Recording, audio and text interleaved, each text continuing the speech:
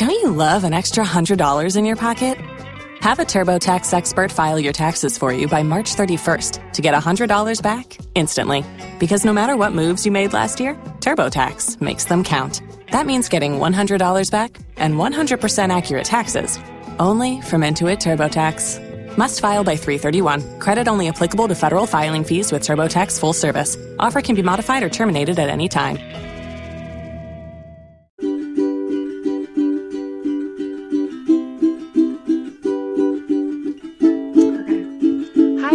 And welcome back to another episode of Two Idiot Girls. Woohoo! This is episode 8, and this is another special episode. My name is Jason.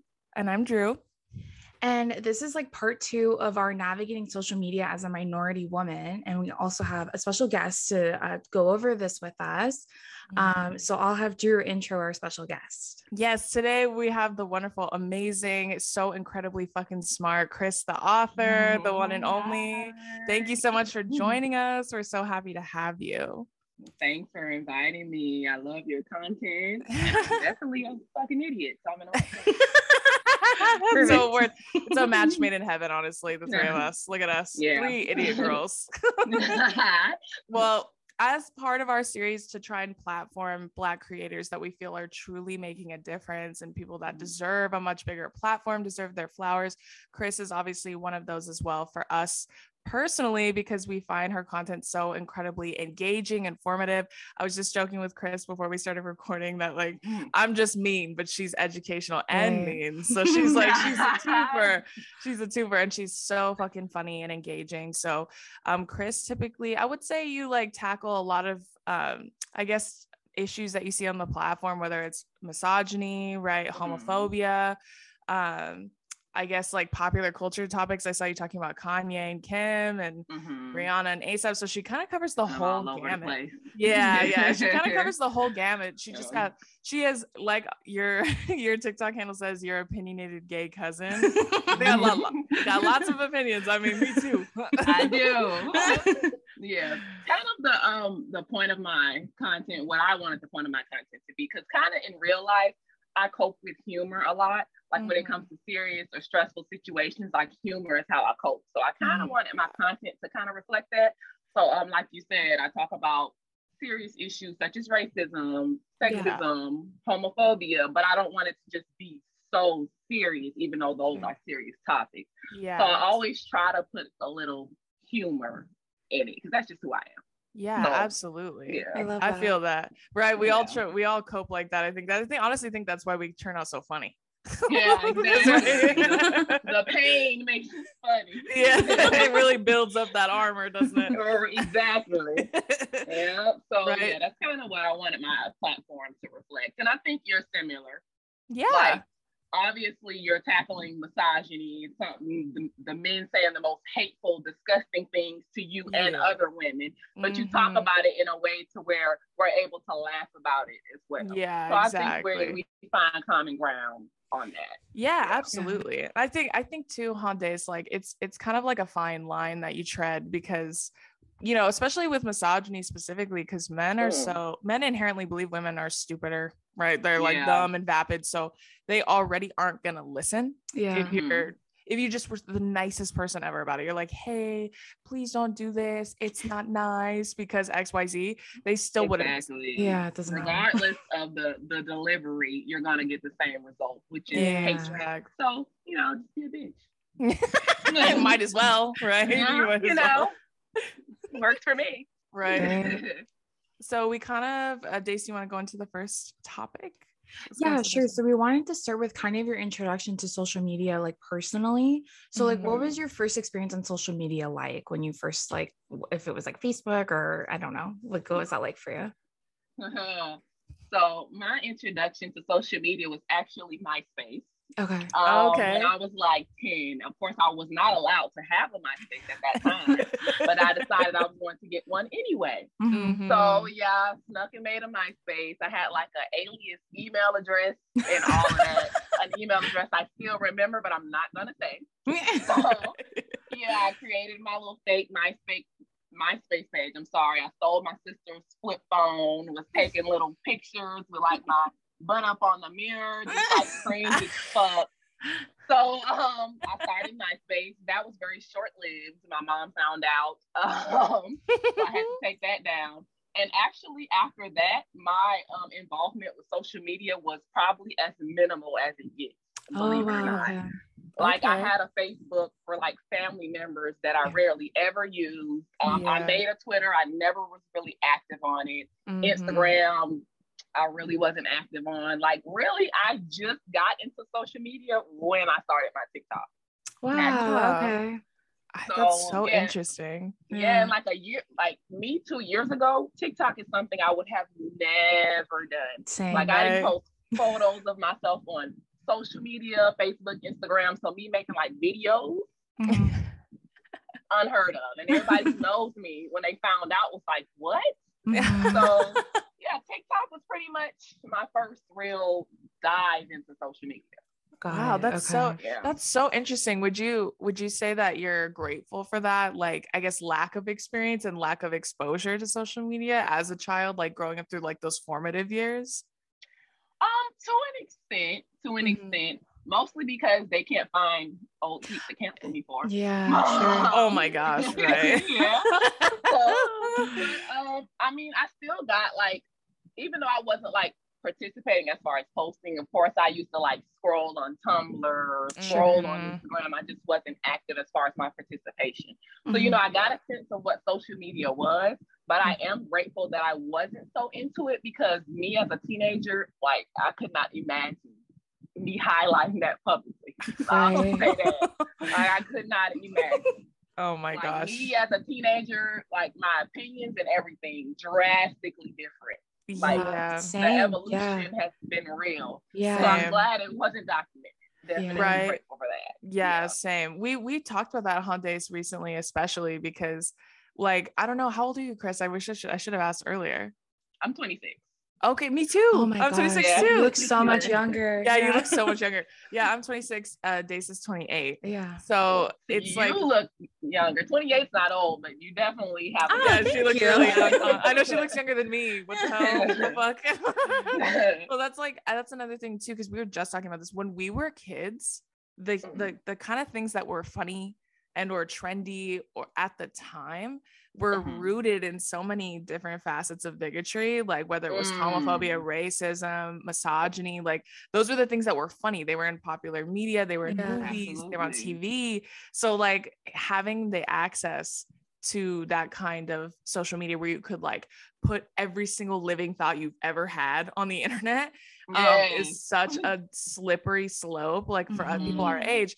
And I feel like even now, Dace, we talked about it, like, younger people, like Gen Zers, don't really understand that, because they grew up in a time where everyone was woke, right? Everyone's like educated enough to an extent to understand, like, this is okay.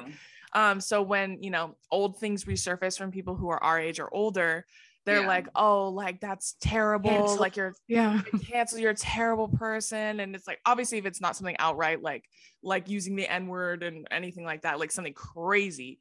But if it's like old jokes and stuff that people used to make back in the day that were never funny, we just know now that it's not funny.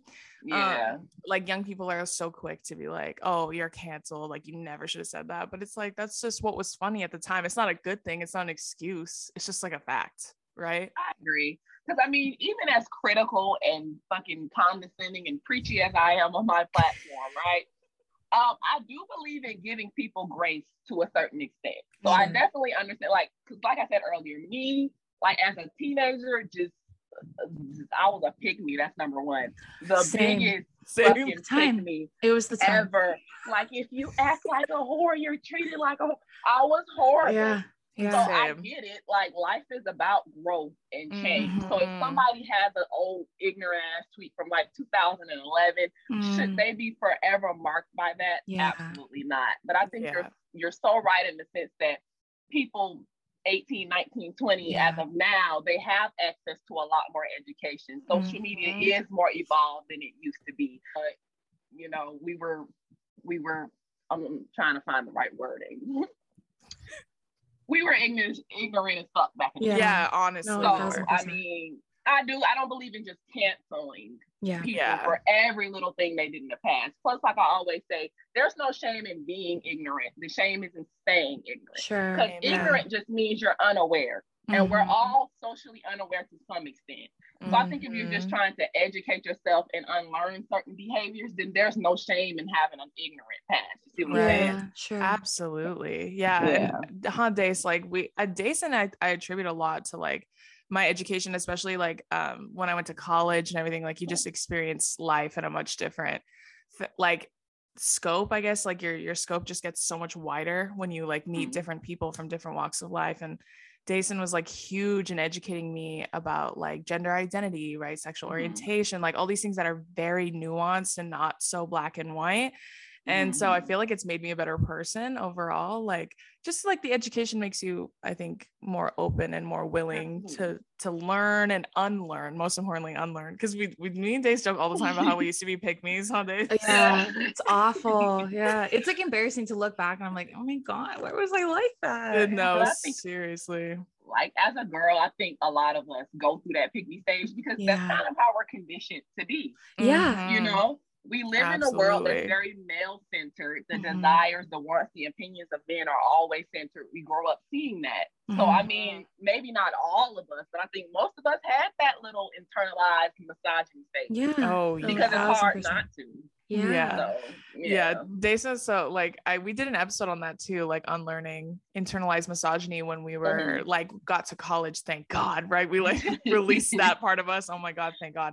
But like the funniest thing Desa ever told me about that, she was telling me that like the biggest thing she got to let go was pretending to like football, because she used to like pretend to like football all the time when we were kids. It was funny because I didn't realize I was like bi until I got to college. So when I started hanging out with a lot more gay people, I'm like, you guys don't do things you don't want to do because you want people to like you, or do you know what I mean? And then they're like, no, I do whatever I want. I'm all, oh, okay, like I could do that. Like I don't want to watch football. They're like, me either. Let's go do something else. So yeah, definitely a lot of internalized misogyny and homophobia growing up, especially when you're trying to fit in and be straight and like the cool girl who likes to drink beer. Like it's exhausting. Yeah. Like I only hang out with guys.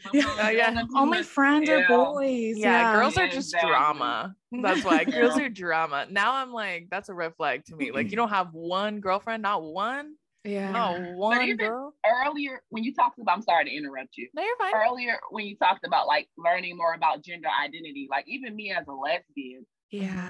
Like I've had to educate myself. Like I've known I was a lesbian since maybe about like the 6th grade. I've always known. I didn't even know that I liked girls, but I knew I was not interested in boys. So I knew very early on that I was a lesbian.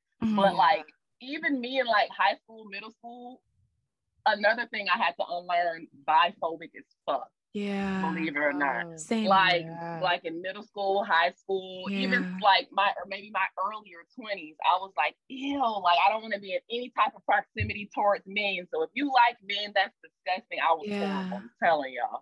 But it's just like we said, it's just taking the time to unlearn and listen to people who have different experiences. 1,000%. So, well, especially like because my introduction to it was like I joined a rugby team. That was like the first thing I did, and I thought I was straight, and all my friends were gay, and I was like, this is weird. Like, and I of course grew up with all this like internalized homophobia. So I'm like, they probably all like me and want to sleep with me. I'm like, I'm not to toot my horn too big, but I'm like, all right, relax. Like you're not that hot, you know. But and then just going through different experiences and still trying to figure out what am I doing. And I think growing more in tune with, I think when you feel like that, it's almost like you're not comfortable with yourself. I think 1,000% when people like talk way too much about when they're like super transphobic, I'm like, there's something weird going on there. Projection. Like, of insecurities that you have. And so I think, with gender identity and stuff like that, like I remember my friend telling me like, oh yeah, like we should all just use the same bathrooms. I'm like, why? People are going to watch me. Who does that in the bathroom? No one does that in the bathroom. I'm just trying to go to the bathroom and go home.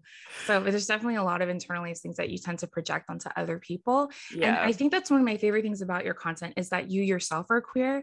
So there's a huge amount of like credibility that comes with being that person on TikTok who's educating you, and the fact that you're Black, like all of these like facets of your identity, like coming all up to the front that you utilize to educate people, I think make you super powerful and unique and different from other creators. Because there's some other queer creators who like I feel like can tend to like kind of play into stereotypes of not only queer people, but maybe like, do you know what I mean? And I feel like you uphold a different side of it that like, I feel like there's a big piece of you that I think that TikTok has needed for a long time. Because I know like Drew can only be an ally so much to the LGBTQ plus community, but for you to be a voice for them, I think means a lot to a lot of people. So I was so excited when Drew was like, oh my gosh, what if we ask Chrys the author? I'm like, oh my God, I would love to have Chrys the author. That's so cool.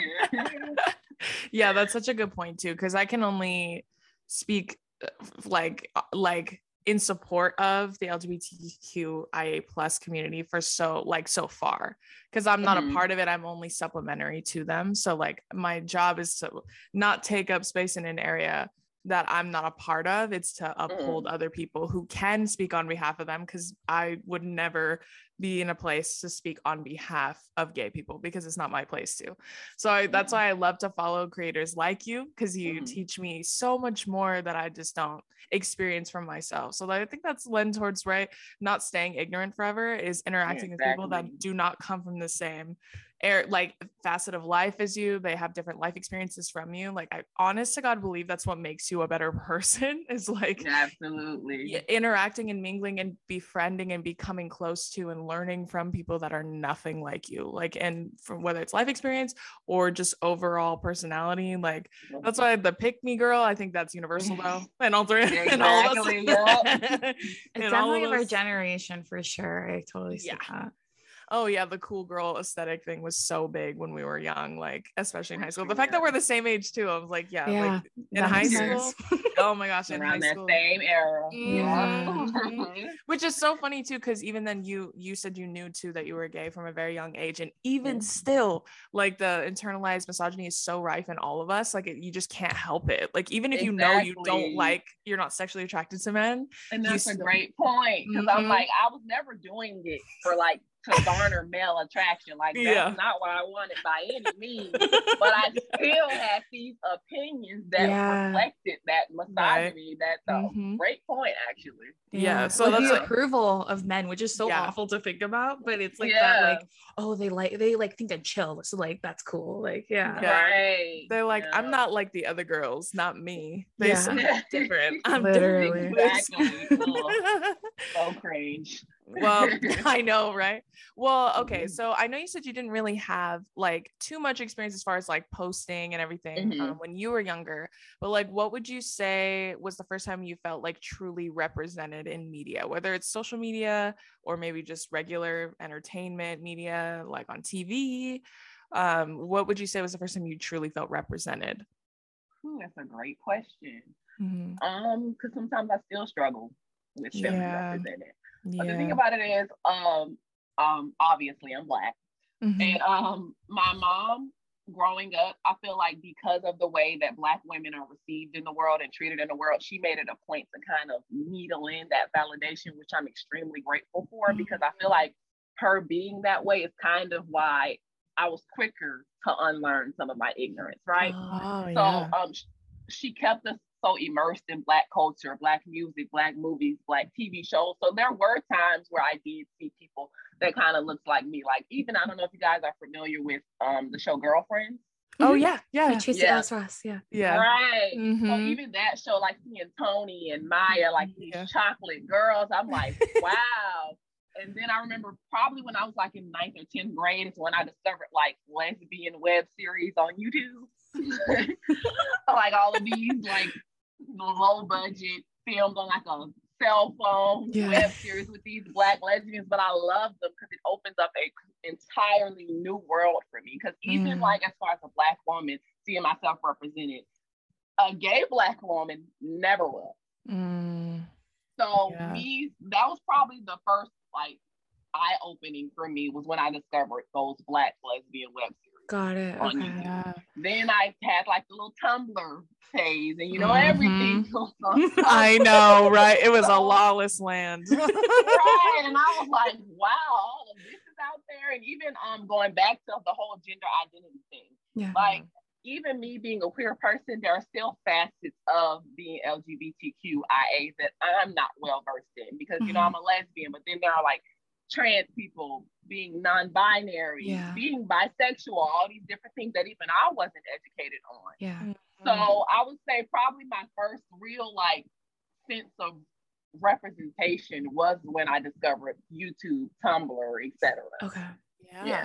Yeah, I think that's like kind of similar to us, Days. Like we were all up in Tumblr. I loved it. Yeah. And it was definitely a place to explore sexuality, that's for sure, because there was lots of stuff on there. Like you said, lawless land. It really was. Tumblr was wow. It was like so unregulated. It was like the place to go look and like search like things that you were curious about or whatever. I feel like for most people, especially our age, because that was like all we had was like Tumblr. Exactly. Right. Yeah. Yeah, I was gonna say, I saw on your TikTok that you go over like problematic characters through the L word, which like, so when I met all my friends, they're like, have you ever watched the L word? And well, I don't even know. I've never heard of it. So my friend's like, oh, you're probably a Shane girl. You're probably like, I don't even know what you're saying, all this stuff. So I've never watched it, but then I watched the newer season, the Generation Q or whatever it is. Have you watched the newest one? I have. Do you like it more than the old one? I do not. I mean, it's cool. It is. And I do think as far as, because one of the things that the original one lacked was diversity. Yes. Oh, like, 1,000%. Yeah. Exactly. Like they were all pretty much like all white girls, white lesbians. Very like if they had a black character, their involvement was very minimal. Yeah. Like even like Hispanic or Middle Eastern, Asian, everything for diversity was very minimal. So I do appreciate the newer series. They still could stand to probably do a little bit more, but I think that they have come a long way as far as diversity. So I like that aspect, but I don't know if maybe it's just the nostalgia of the original one. Sure, maybe that's what I've heard from a lot of people. Yeah. Yeah. So I mean, I do still prefer the original one, but the new one is cool too. Yeah. Okay. I just always like to get people's opinions because I feel like the new one. I feel like obviously diversity is like huge. So they have like a disabled character on there. They have trans characters on there, which I really love. But sometimes I feel like you can't just have characters to have those things in there just to like check a box. Like you're like, okay, that person's in here and that person's in here. Yeah. And character development. Yeah. Like if they have no story arc other than that. No, and they don't.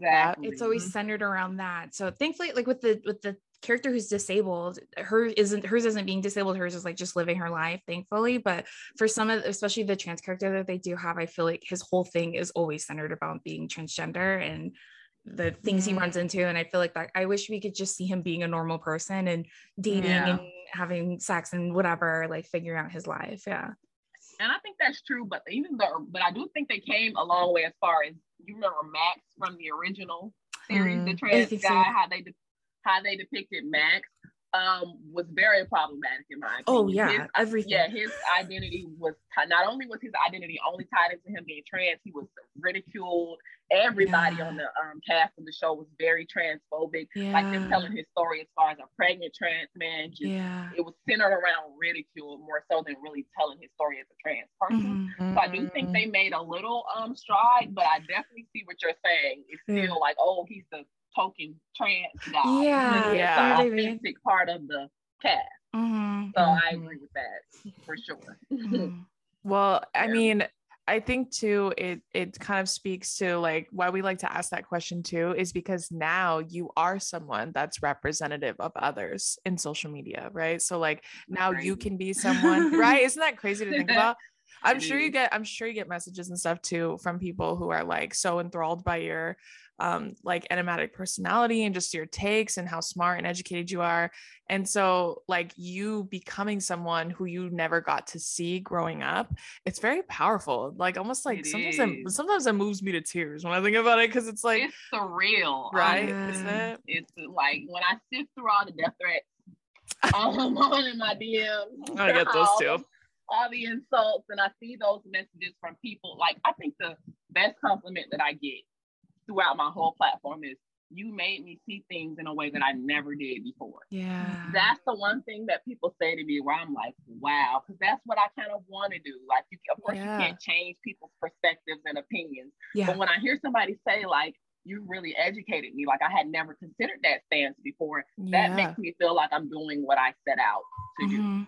And like I've told you guys, me 2 years ago would have never done this. So now I'm here and I have all these people giving me all these compliments, saying how much they appreciate my voice. Sometimes I don't even know what to like do with that. You see what I'm saying? It's like I overwhelming. can't believe that. Yeah, right. It's overwhelming in like the best way, because it's just like, it almost leaves you speechless, because you're like, what, I don't know what to say. I'm just like, I can't believe that like I always like describing myself, like, I can't believe like me being a dickhead had like turned into this, you know what I mean? Like I was like just being a fucking jester just for fun, and then it turned into you being somebody that is representative of others, like someone who never had somebody that looked like you or was gay. And growing up on social media, now they have someone to look to. So like people like you are so important. I say that all the time, like representation is so fucking important. It's so undersold, specifically by people who are always represented in media, like white people. They're always like, I don't know why you just shove it down our throats. I'm like, or maybe it's just like, not for you. Yeah, like other people, like, well, other people exist in the world. I just can't believe, like, it's like I saw a tweet the other day where someone was like, people will rant about like how they're shoving, you know, diversity down our throats when it's just like biracial people on the TV. Like they're just like in a phone commercial and they're like, see, this is just like it's being shoved in my face all the time. Yeah, it's like they can't fathom a world where they're not censored, because they always have been. That's what it is. It's like, when you live a life where you never have to consider certain things, you never have to deal with like racism, you never have to deal with fat phobia, you never have to deal with homophobia, you never have to deal with these things. You're just used to this easy existence where you're always seeing people who look like you. Nobody's ever shaming you for certain traits. So when other people are speaking about it, you're like, well, what are you talking about? Yeah. And then when we tell you what the fuck we're talking about, you're dismissive towards it. Yeah. So it's just that entitlement of always being represented.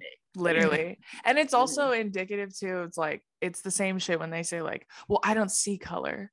Well, yeah, because you have the privilege of not having to. Like, you don't have to worry about seeing color because it doesn't affect you. Yeah. Like, exactly. I wish we could all live like that. I wish we could all be in that ignorance.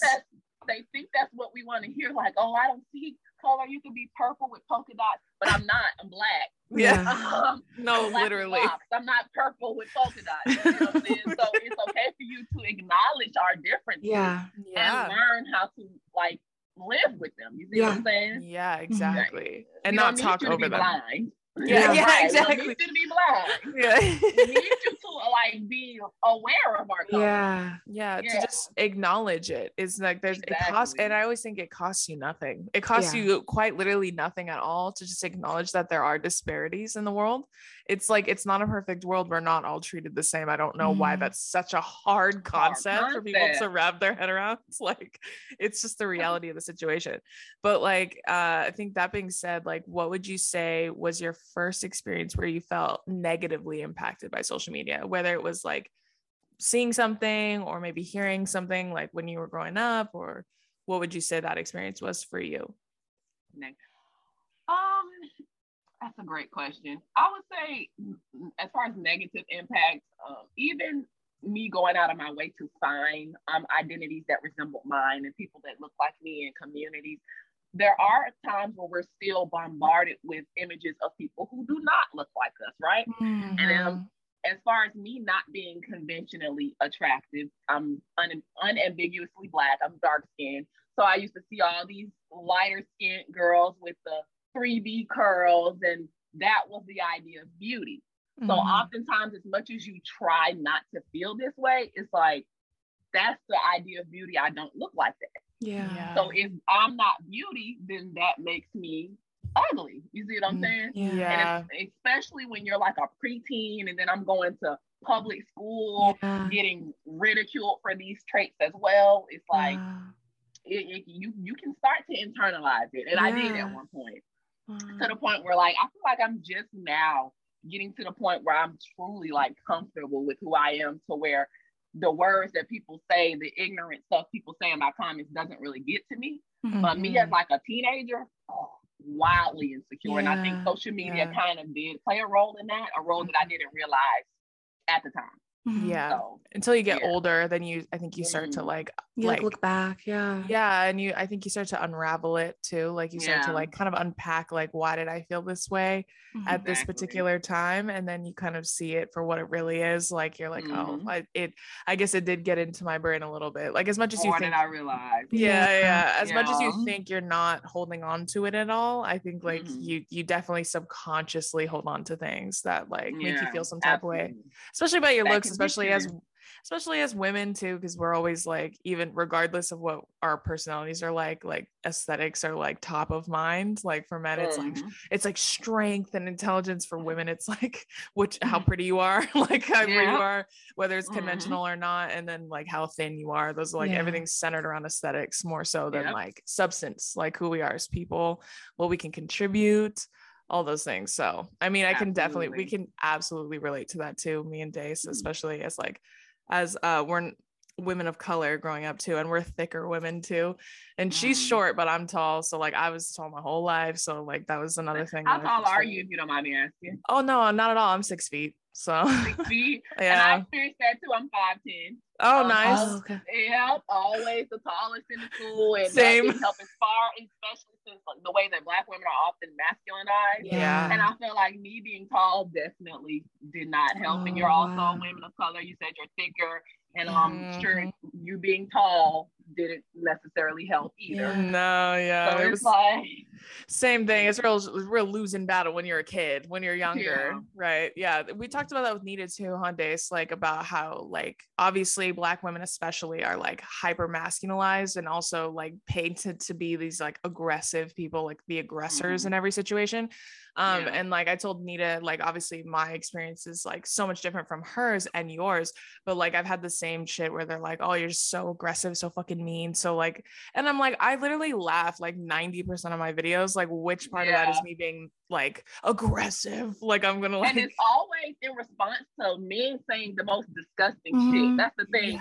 You're not just finding random bald men on the internet and bullying the shit out of them. It's always in response to them saying very evil things. So it's like they skip past what you're responding to say that you're mean and you're body shaming, and it's like you didn't hear what he said. Literally. I saw someone comment that once too on my thing. They were like, they want to body shame, and then when you do it, they want to talk about morals. Like all of a sudden they're like, all of a sudden we're supposed to be kind to each other, right? All of a sudden it's eye for an eye makes the whole world blind. All of a sudden I get that all the time. An eye for an eye. They say that all the fucking time to me. So I mean, it's just one of those things I think like that we just have to deal with as creators, especially the more we grow and like the bigger women of color. And especially like just the reach that you start to have to, like as you get bigger, you start to reach these parts, these corners of the internet that are like truly fucking rotten. Like they just find you and they're like, it's just horrible. I think it just comes with the territory, but it never gets any less shocking to me. It never really hurts my feelings, but it doesn't get any less shocking that I think that people like that exist in the world. Like, exactly, because it's like me, as far as like, of course, my platform is largely based on humor, right? So there's times where I'm talking about things like fucking America's Next Top Model, right? And they're still in the fucking comments like, why are you so angry? I'm like, bitch, I'm talking about a haircut. How could I be angry? You know what I'm saying? It's just because I speak with passion. You know, I'm a Black woman. So it's like, oh, if she's not as dainty and as delicate as possible, scary. See what I'm saying? Yeah, it doesn't even matter like, what you're saying. Yeah, they immediately characterize you. Yeah, angry. So it's like at this point, if I'm gonna be angry, shit, I'll be angry. That's fine. Same. I don't mind literally same.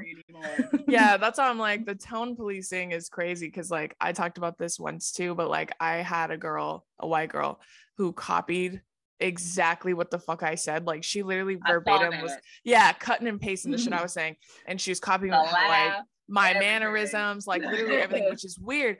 And I was like, you know, when I found it, I was telling Dason about it and how fucking mad it made me for obvious reasons. But the biggest one was that the comments were from the dudes she was making fun of were all like, oh, like tough but fair. This is so tough, but this is fair. You know what? Like you got a good fucking point. And I'm like, it's crazy because she copied and fucking pasted exactly what the fuck I said. But these dudes, when I say it, are like, oh, you're a fucking bitch. Like, why are you so fucking mean and aggressive? Exactly. Are you so fucking bully? And I'm like, okay, but this white bitch says it and they're like, hey, comedy. You should do stand-up, girl. Yeah. You should get into skit writing, girl. You're so good. But so I was like, all of a sudden, like just simply her being a white woman made it more palatable. Yeah. Which is wild when you think about it. Yeah, it's just bizarre. Crazy. Yeah, and they, you know, it's the same. I see it all the time too, like with Black creators too, where like it's like almost like their masks. They like put it on for like a show so they can post a video and like be funny and be popular, whether they're copying mannerisms or accents or using AAVE. They're just like using it as like a tool to like platform themselves, and then they can take it off whenever they want. They just stop talking that way, stop acting that way. They don't talk or act like that at all. And I literally said to him, like, you're telling me that this bitch talks like that normally? There's no way.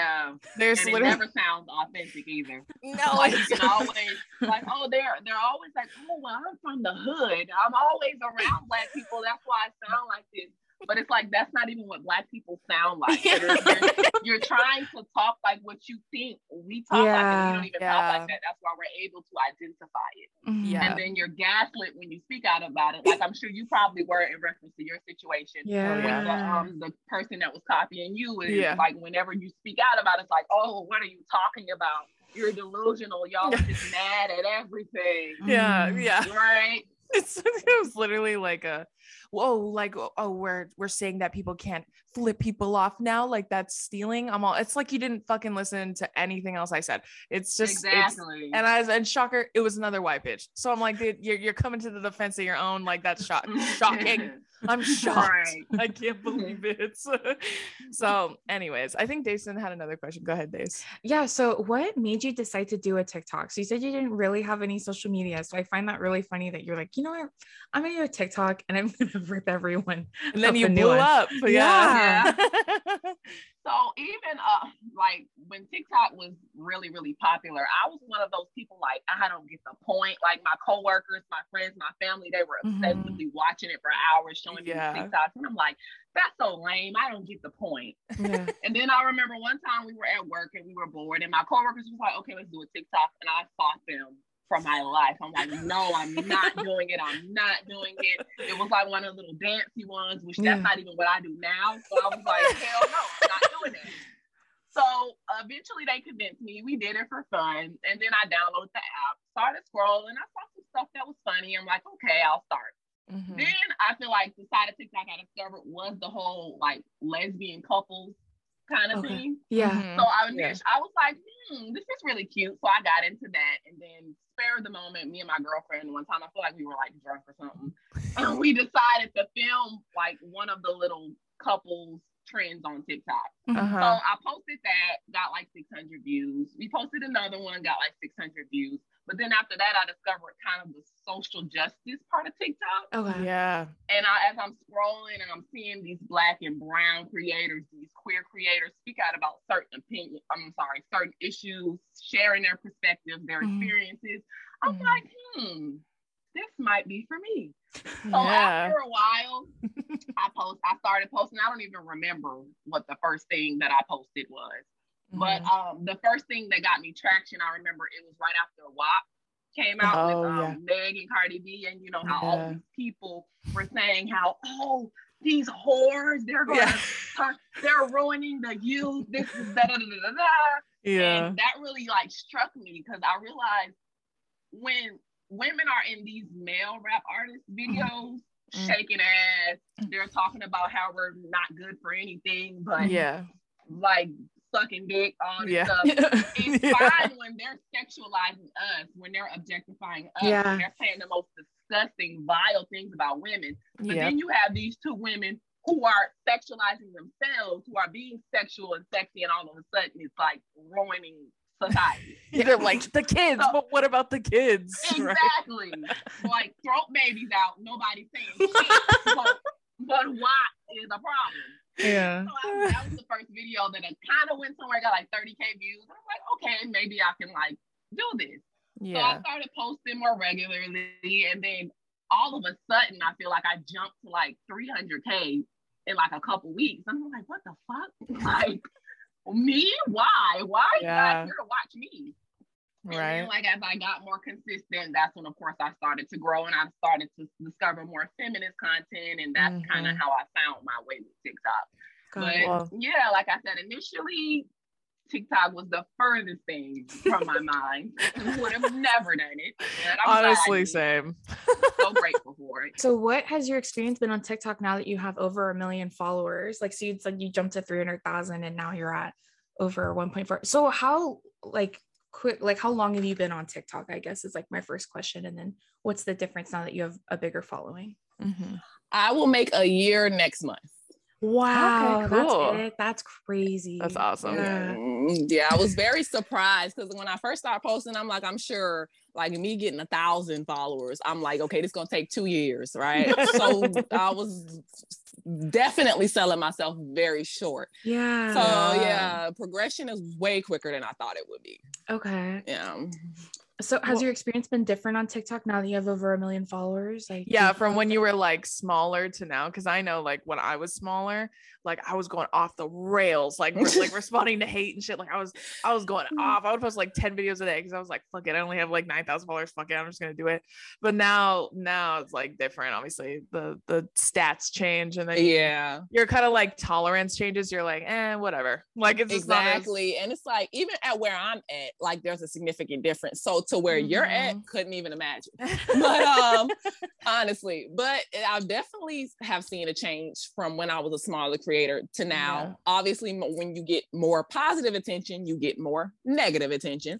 So it's like at sometimes I feel like no matter what I say, there's going to be somebody in the comments arguing. Like I could say the fucking sky is blue and the clouds are white. And somebody's gonna be in there like, you bitch, the sky was pink last night.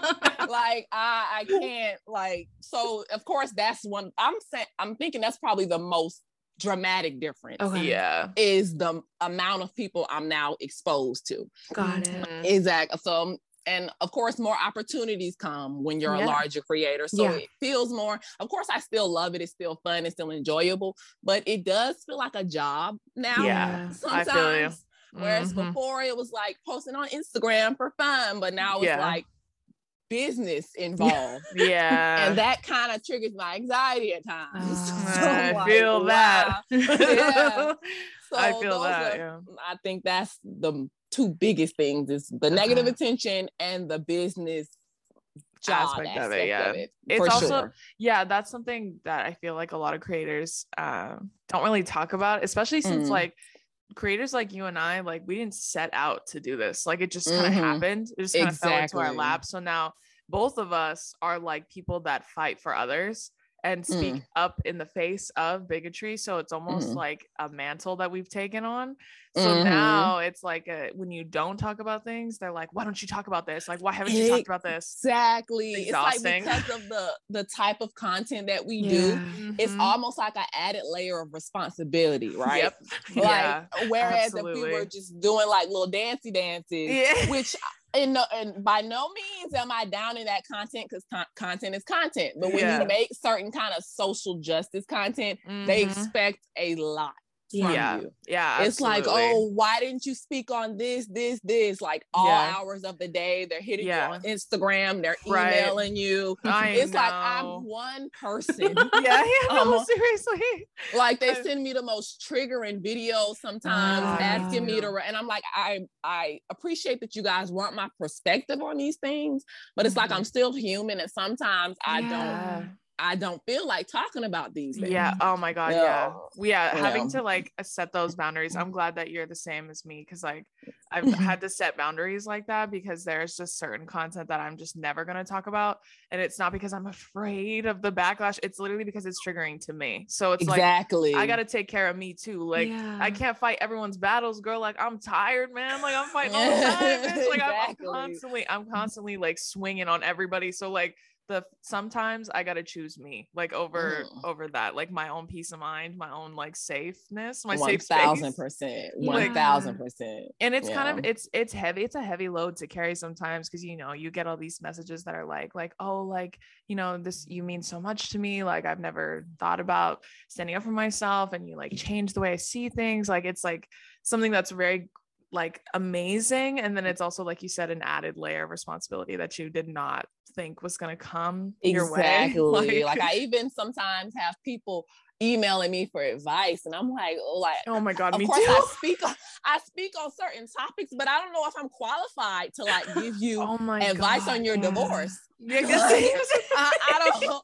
I'm like, I don't think I'm quite qualified, and especially like minors when they're sending me certain things, and it's like you have to tread so lightly, and it's like you have to explain to them in a way like, I can't really talk to you about this because I don't want to say the wrong thing. So it's like it's rewarding and it's beautiful, but it's also stressful a lot of the time. It's taxing, to say the least. And like it is. And I've talked about this with Days too, like setting boundaries, because she taught me a lot about boundary setting and stuff too. And it was kind of like a balancing act, because like in the beginning you feel like you have to respond to all of it, because if you don't, like, what if it disappears, or what if people think that you're like a bad person because you're not responding to them? And it's like it's so heavy. So like sometimes I'll have people like send me stuff and they're like, oh yeah, like make fun of this dude, like he was mean to me the other day and he deserves it and blah blah. I'm like, I'm not getting in the middle of your personal beef. Like I don't know that person. Like I don't know what you did, I don't know what he did, but it's none of my goddamn business is my point. Like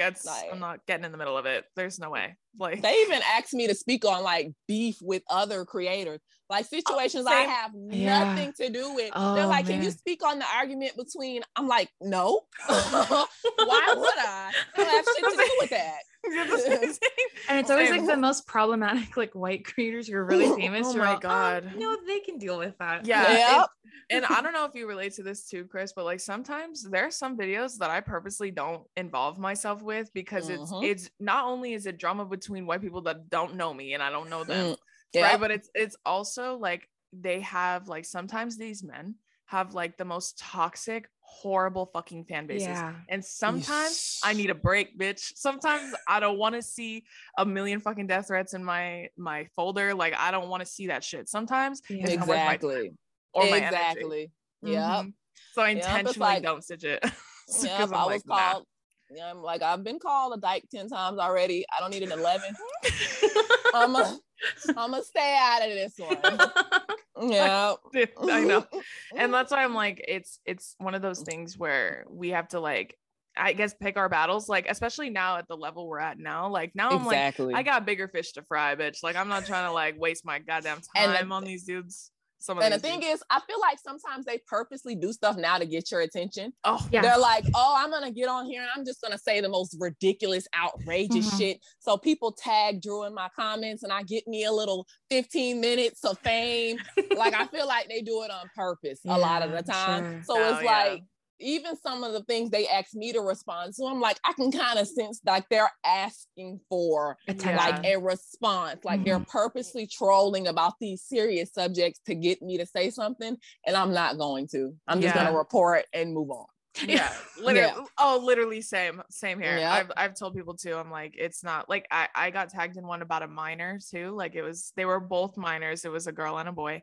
And I was like, I'm not making a video about this. Like, I'm grown. Like, this dude is like 13, 14 years old. Like, see, that's why I had to put the 18 plus on my I really want to do like 21, 25 plus. Literally. But like that was my way of saying, don't ask me to speak on no damn preteens. I'm not doing it.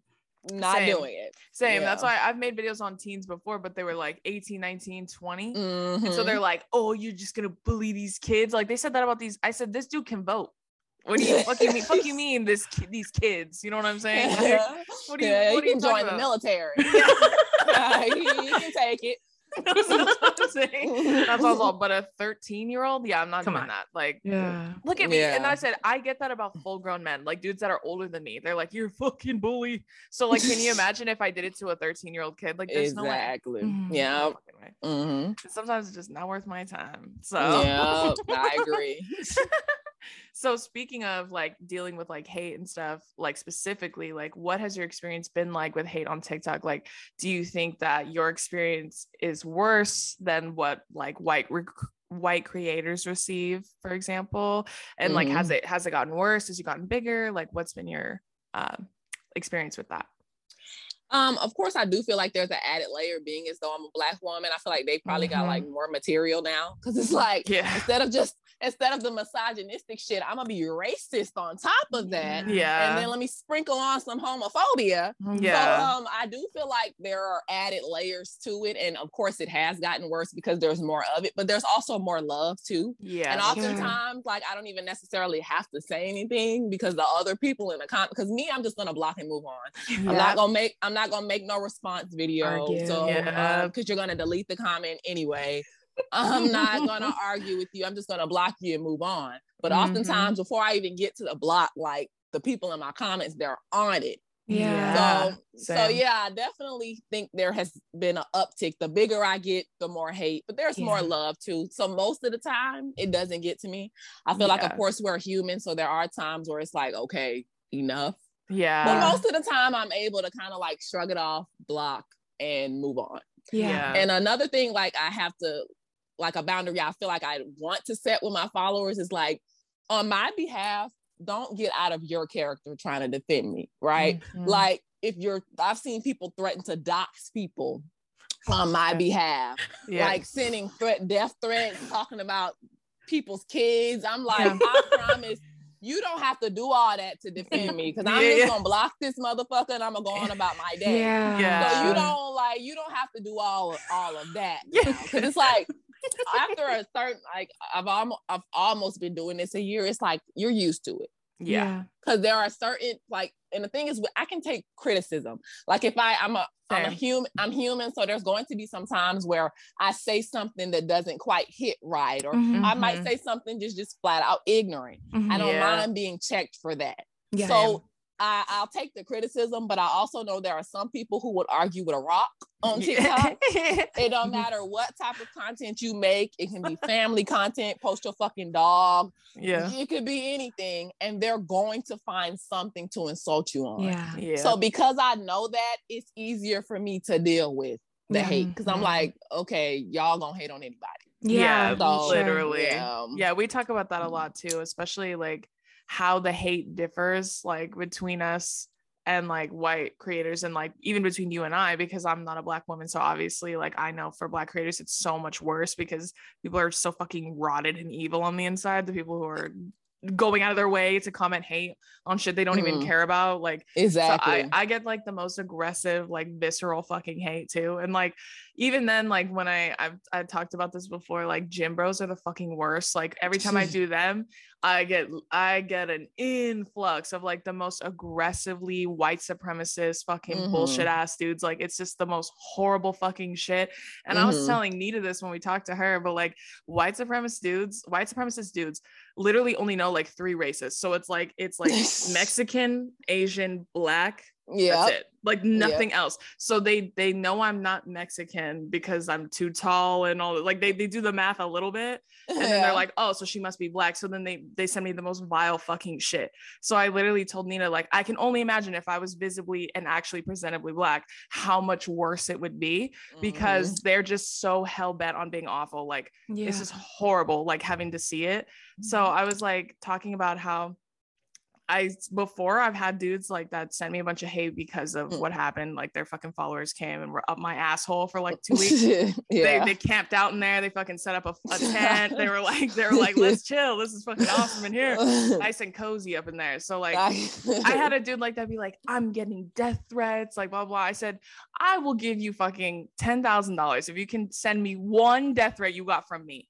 From my followers, but I'll send you a whole folder if you need one from the ones I got from you. Like what the fuck, dude? So like, yeah, totally get it. Like having to deal with it is like, you just grow an even thicker skin, crazy enough. Absolutely. And I definitely have over the last years. Like at this point, you can say whatever.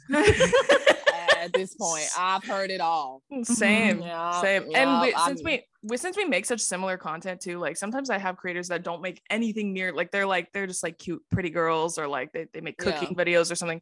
And they're like, how do you deal with the hate? Like, how do you deal with that? I was like, I just don't care anymore. Like it doesn't hurt me. Yeah. I'm numb. Yeah, and at this point. Yeah, and most of the time they don't even make sense. Their insults and shit don't make sense. They're real low-hanging fruit, like fat, ugly. They're not even creative. No. That's the thing. Like, I would respect it maybe a tad more if you were like creative, if your wordplay was clever. Yeah. Like, very surface level. It's the same evil, misogynistic, racist bullshit. Yeah, like, it's just copy pasted every single time. It's like the same shit over and over again. Yeah, this one guy said I look like Snoop Dogg. I'm like, bitch, that's a good one.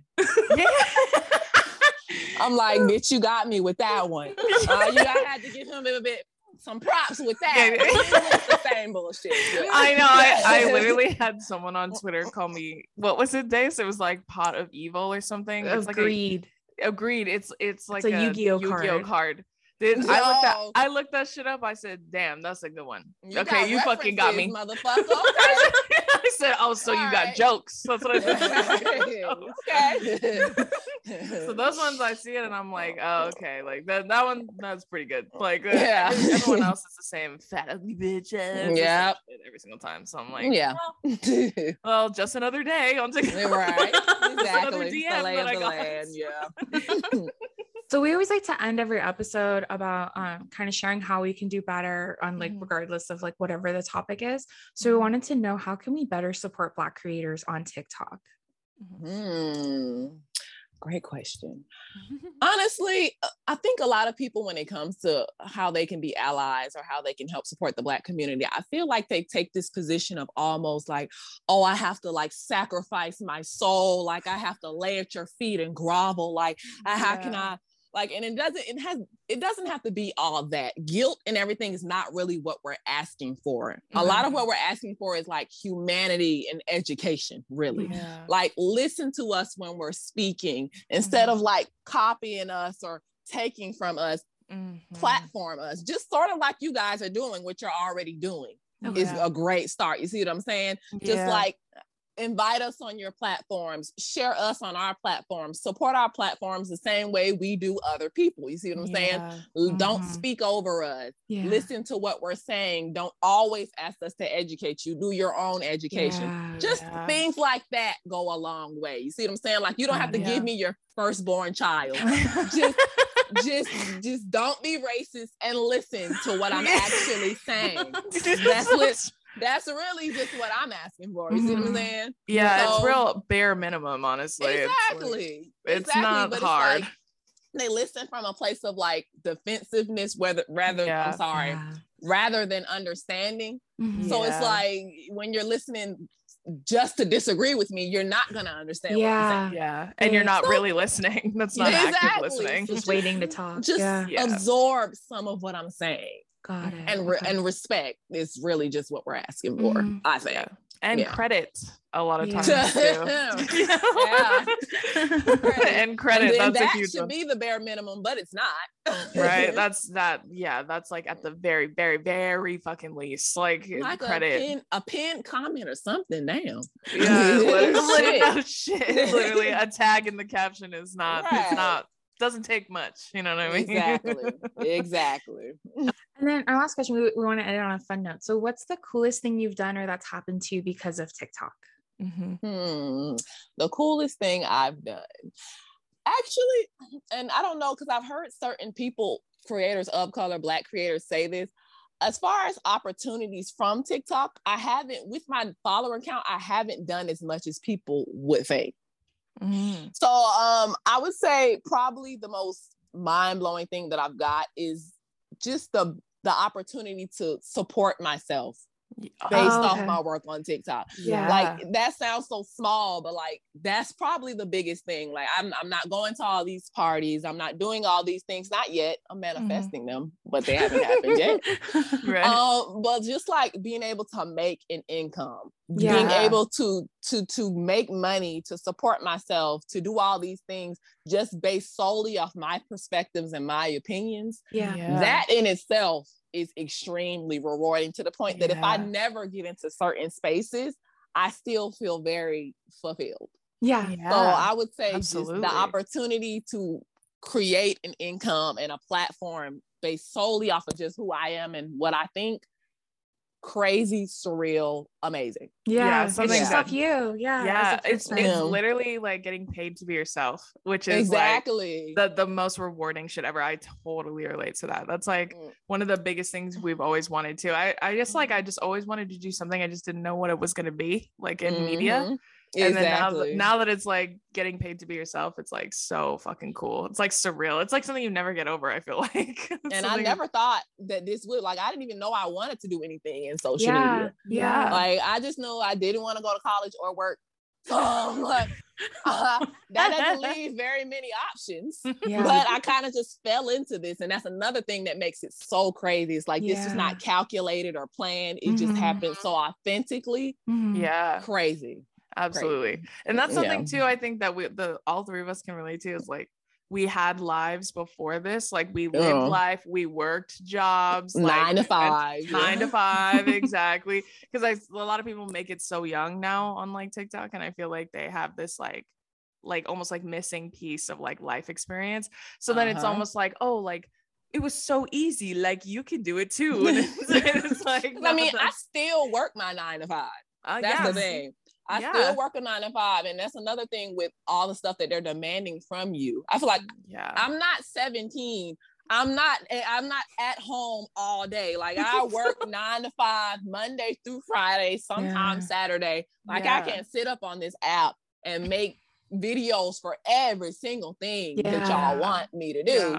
Like, I would love to be able to quit my 9 to 5, but I'm not there yet. So you're on your way, that's for sure. And like, honestly, anything that we can do to help support you or platform you further, like, it's been an honor getting to talk to you. Like, we like love and appreciate your perspective so much. You're so fucking smart, and I love smart. I love smart girls. I love it. I love it so much. Thank you guys so much for having me. It was an honor to come here. When I saw the message from you, I'm like, wait, why is Drew DMing me on TikTok? So I'm so glad that you guys invited me. It was a great time talking to you guys. Of course. Well, just thank you so much for joining us on this episode of Two Idiot Girls. And we want to once again thank Chrys, the author, for coming on our show. Thanks for having me, guys. It was so awesome and incredible. Please go follow. Oh yeah, let me ask you, where can everybody find you on all your different platforms? TikTok, of course, it's my biggest platform. I'm Chrys, the author. My Instagram name, which, why am I not remembering my Instagram name right now? Well, my Instagram name is linked through my TikTok, so there you go. I don't remember the name. Perfect. I have a YouTube channel that I'm starting soon that I need to stop. I need to stop procrastinating on. So look out for that. Awesome. So that's where you guys can find me. Awesome. Thank you so much, Chrys, for joining us today. Thanks for having me, guys. And thank you all for joining us on this episode of Two Idiot Girls. We'll see you guys. Bye, guys. Bye. Bye.